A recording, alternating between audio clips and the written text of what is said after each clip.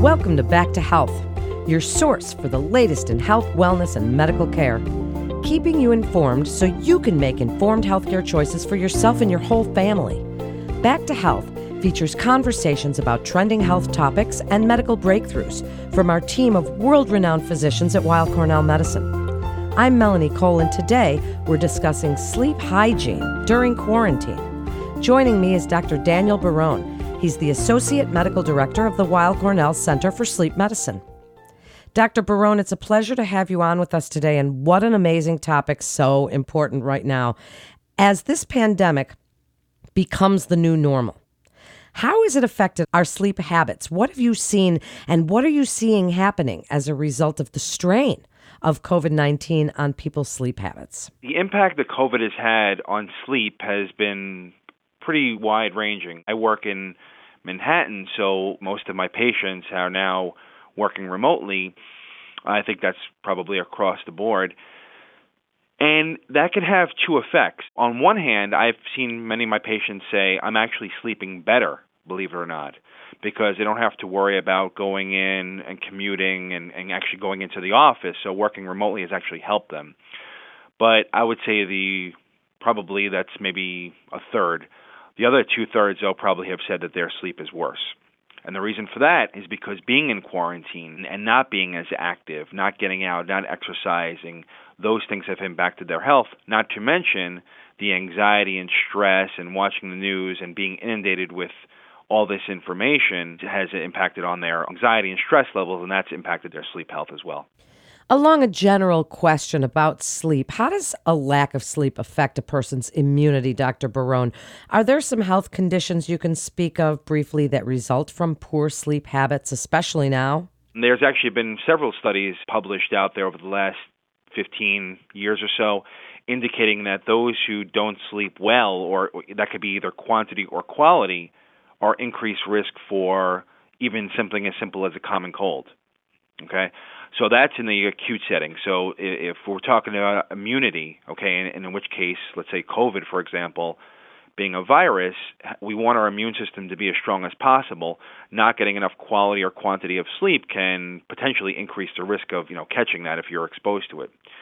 So that's one thing. Secondly, if we're talking about just big picture stuff, low quality or low quantity of sleep can lead to heart disease, increased risk for diabetes, increased risk for hypertension, strokes, and heart attacks. And a lot of the chronic things that we don't want can be tied back to, not singularly, but overall can be tied back to a lack of sleep, at least partially. Well, one of the things I've noticed as an exercise physiologist, and people are telling me that they're more sedentary, and even people who were regular exercisers are more sedentary as a result of the quarantine. Maybe they're not going to their health clubs. How does that affect our sleep, even when we hear things like you're not supposed to exercise too close to bedtime and things along those lines? But how is this new sedentary kind of normal that so many people are experiencing affecting us? Well, the way we think of it is this. We're designed to move. We're not designed to sit around a desk or sit on a table or whatever working continuously or even just watching TV. We're not meant to do that. We're meant to move. And when we're not able to do that on a regular basis, sleep gets impacted.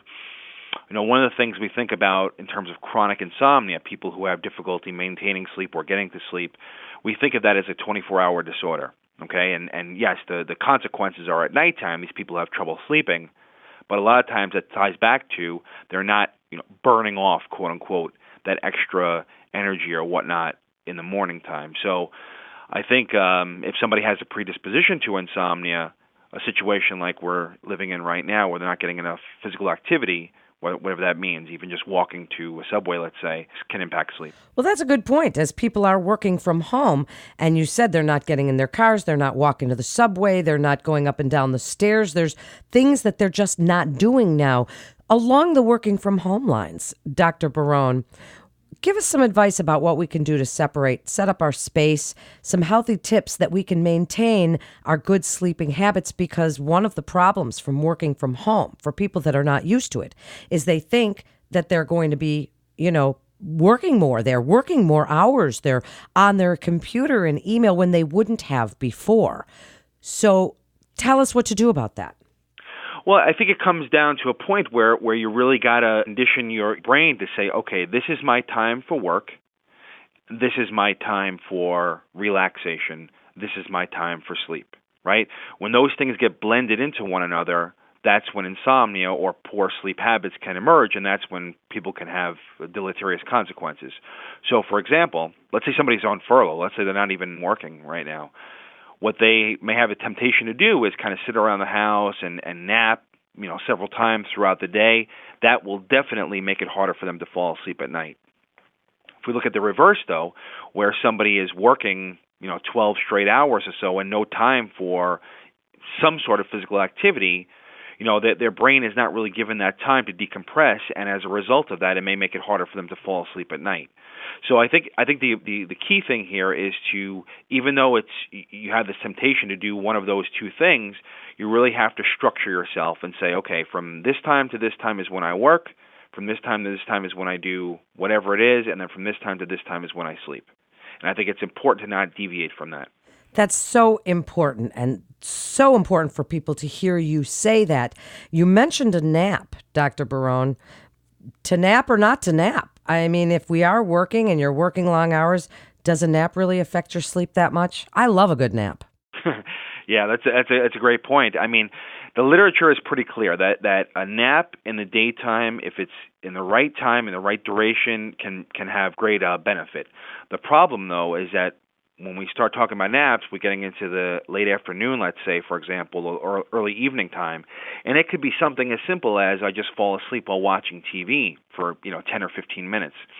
That seems like an innocuous thing, but when we get later into the evening time, the way we sleep at night is we have what's called sleep pressure, and that gets built up over the course of a day, right? So you can imagine if you're awake all day and you're physically active and all the things are done right, the sleep pressure builds up, and then at nighttime you kind of dissipate it, okay? When you have a short nap, especially in the evening time, your brain kind of gets tricked to say, well, I just had some sleep. I just released some of that sleep pressure, and it may make it harder to fall asleep at night, particularly if you're not getting any exercise, right, or getting enough physical activity. So a nap, I would say in the very early afternoon, maybe by like 11, 12 o'clock, the latest, and it should be maximum 20 to 30 minutes. Okay, when you go over that, you get into what's called deep sleep, and that can be difficult to wake up from, and it can really interrupt that sleep pressure we talked about. So this is why other countries have siestas, is for this reason. There's no harm per se in a nap. It's just it can be a slippery slope and lead to insomnia at night. What about other things that could be a slippery slope, Dr. Barone, like certain foods or substances like caffeine or alcohol? Obviously, we're seeing people drink a lot more. And is that affecting our sleep? What do you want us to do about that? Yeah, great point. So the big three, alcohol, caffeine, and nicotine, those three substances can definitely screw up our sleep in various ways. One is nicotine because it's a stimulant, right? So if people should not be smoking at all, but if they do smoke particularly close to bedtime, that nicotine can interrupt their sleep. With caffeine, who doesn't love a cup of coffee in the morning? The problem, though, is when it gets later and later into the day, the caffeine still hangs around our system. And in some people, it actually can have a half-life up to 5 hours or so, or even longer, which basically means that it's staying in your system even into the evening time. So caffeine, what I usually recommend is people not have a cup of coffee really after like 12 or 1 o'clock, okay, because that, even just having a little bit of caffeine in the system can trick the brain to say, I shouldn't go to sleep right now. And then alcohol, what's going on with that is, we're in this situation, everyone's under high stress, people are drinking more, being at home. The issue with alcohol is that it actually can help people to get to sleep a little bit easier, okay, because it relaxes the brain. The problem, though, is that after that first hour or so of sleep, as the body is metabolizing the alcohol out, that can cause many more awakenings throughout the night and can actually be very, very deleterious when we're talking about sleep quality when alcohol's in the system. So really what you want to do is make sure that you're not abusing these substances and really just using them in kind of the way we just talked about. So we've got a lot of topics to cover today, and thank you for that answer. Tell us a little bit about sleep hygiene. What is that? And give us your best advice regarding lifestyle. You already mentioned smoking and caffeine and alcohol. Tell us other things that might affect our sleep habits at this time. The whole concept of sleep hygiene is kind of what I said earlier, where it's like, okay, I work between these hours, I relax between these hours, and I sleep between these hours. When that paradigm gets blended into one another, sleep can kind of be affected, okay? So I think the key thing to say is it can be consistent as possible and say, this is my bedtime, this is my wake time. And that should carry over into the weekends as well. You know, we tend to have this notion, I stay up later on the weekends, I sleep in. And look, if you don't have any trouble sleeping, that's probably okay. But when you get into the realm of, my sleep is not great, when you sleep in on the weekend, that makes it harder to fall asleep at night, and then the cycle just continues. For example, let's say you sleep in on a Sunday, right? You normally wake up at 8 o'clock or so, and on Sunday morning you wake up at 10, right? It's going to make the brain harder to fall asleep at nighttime, Sunday night, and then what happens is sleep deprived Monday, and you're exhausted all day, you're probably going to take a nap, and then the cycle just continues. Okay, so it's really important to try to be consistent. The second concept is you want to just use the bed and the bed environment for sleep and intimacy. That's it. Especially when working from home in this type of environment, a lot of times people will have this temptation to kind of sit in their bed and work their emails and be on the computer and the laptop all while in bed, while watching TV even, okay? And all these things, what they do is they trick the brain to think, this bed is not my place of sleep. This is my place of work. This is my place of entertainment. This is my place of whatever. And that, believe it or not, can also tip the balance to make your brain say, well, this bed is not my place of sleep, therefore I'm not going to sleep here. So what we want to do is make the bed environment as much as you can. I mean, here in Manhattan, a lot of people have studio apartments. It's hard to kind of make that separation, but you really have to discipline yourself to say, I'm not going to touch my bed unless it's time for sleep. Such an important point. Now, with everything going on in the world, it's a very stressful time. It's unprecedented. What about the things like watching the news, which can affect us in so many ways? It can be so upsetting. Our teenagers sit there on their phones, on TikTok and whatever else, using electronics. We're working from home, as we said, feeling the need to answer everything right away. What's this doing to our psyche and thereby affecting our sleep? And how can we pull ourselves away from that, Dr. Barone, and settle into a nice bedtime routine as opposed to what upsets us? So there's two problems with that, right? So one thing, anything with a backlit display, so that could be a computer, a smartphone, a tablet, what have you. All those devices that have that kind of backlit display, and what I mean by that, I say you can see it when the lights are off, right? So they're kind of the light comes from the device itself. They emit what we call blue light, blue frequency light. And what blue light does is it kind of tricks our eyes to trick our brain that the sun is out. Okay, it's a very special frequency, and we're very attuned to that. Why that's important is because when that blue light comes into our retina, our brain stops making melatonin.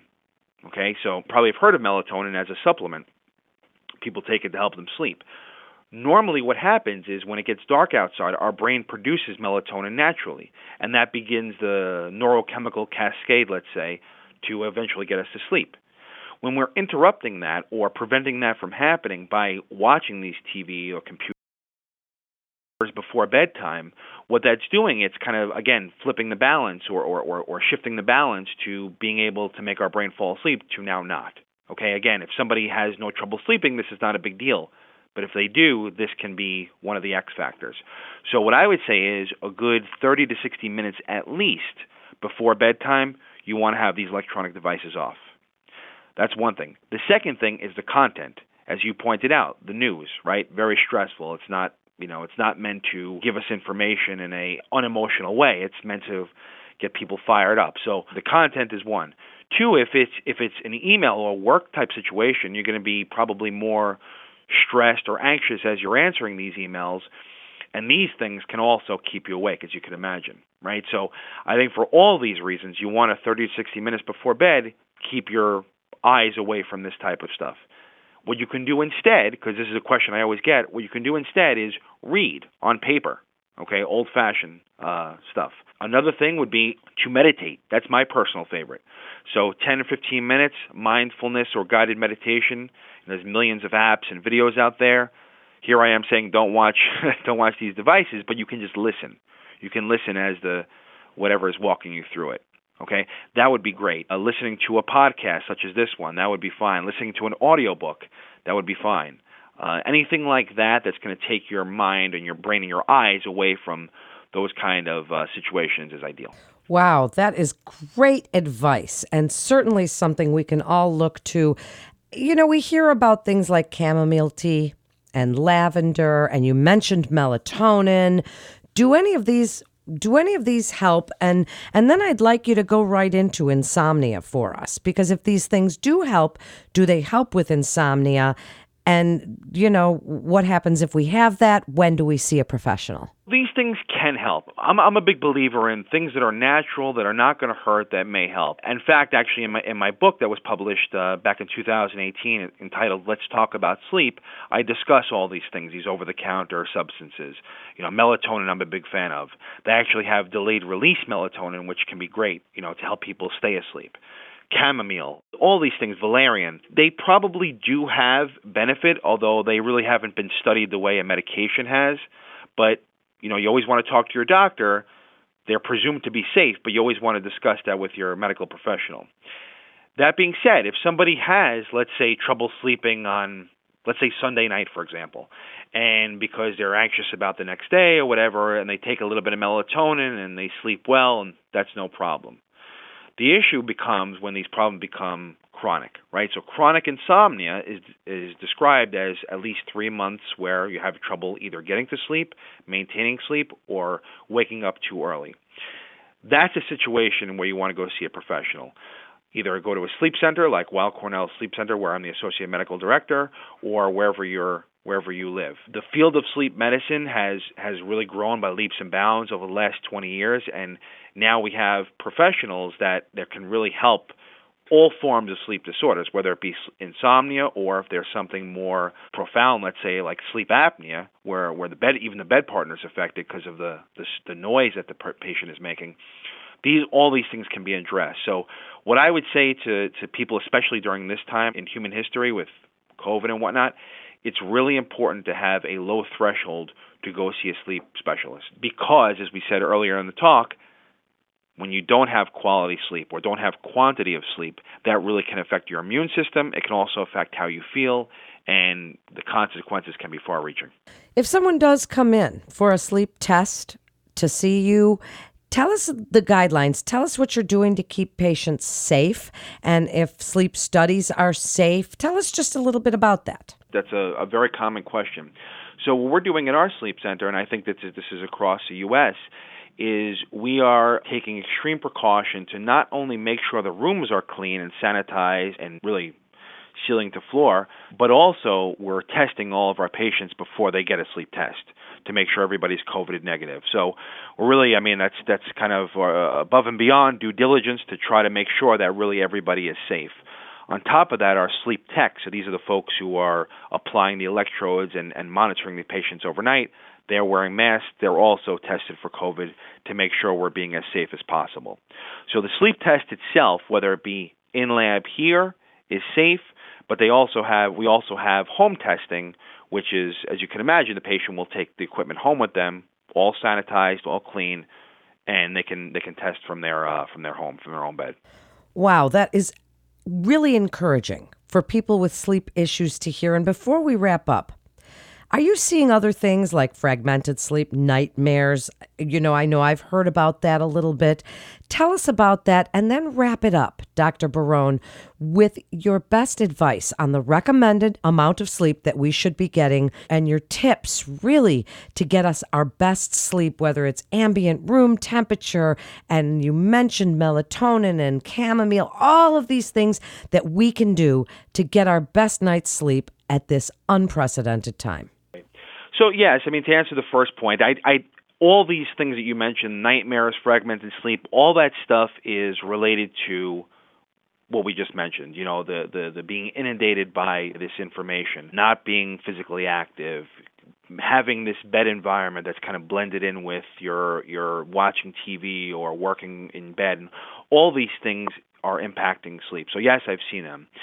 The key thing I think here with what we're dealing with is to make sure, like I said, that your bed environment is as sleep-inducing as possible, and that could be making sure you have blackout shades or making sure that no light is coming in, making sure there's no TV or computer or external sources that can keep you awake, okay? Making sure that you are getting some sort of physical activity, whether it even be just doing things in your living room to get your heart rate up. Try to do that in the morning. That could be helpful. Not napping too late or too long, okay? Again, that the biggest quote crime I see is that people will fall asleep after dinner while watching TV. That can really screw up their sleep. And really just get into a habit where I'm very consistent with my schedule and my brain is relaxed before bed. That's really, really important, okay? So meditation, I think, is very, very helpful. And probably the most important point is to the patients out there, you're not alone. Sleep troubles are very, very common.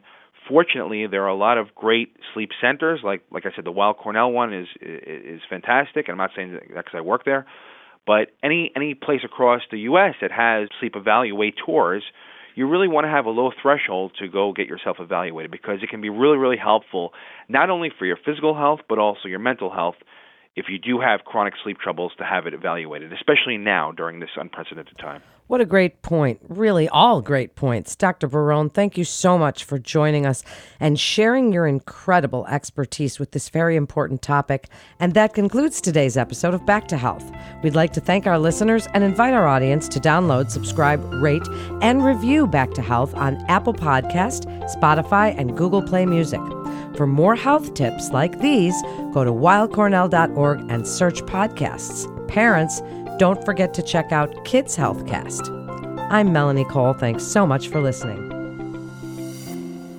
Rehabilitation medicine helps patients recover from a wide range of diseases and disorders, including cancer and cancer treatment's painful side effects. If you'd like to learn more about cancer care and innovations in oncology, be sure to listen to CancerCast, Weill Cornell Medicine's podcast series featuring leading oncologists and patient perspectives. All information contained in this podcast is intended for informational and educational purposes. The information is not intended nor suited to be a replacement or substitute for professional medical treatment or for professional medical advice relative to a specific medical question or condition. We urge you to always seek the advice of your physician or medical professional with respect to your medical condition or questions. Weill Cornell Medicine makes no warranty, guarantee, or representation as to the accuracy or sufficiency of the information featured in this podcast, and any reliance on such information is done at your own risk. Participants may have consulting, equity, board membership, or other relationships with pharmaceutical, biotech, or device companies unrelated to their role in this podcast. No payments have been made by any company to endorse any treatments, devices, or procedures, and Weill Cornell Medicine does not endorse, approve, or recommend any product, service, or entity mentioned in this podcast. Opinions expressed in this podcast are those of the speaker and do not represent the perspectives of Weill Cornell Medicine as an institution.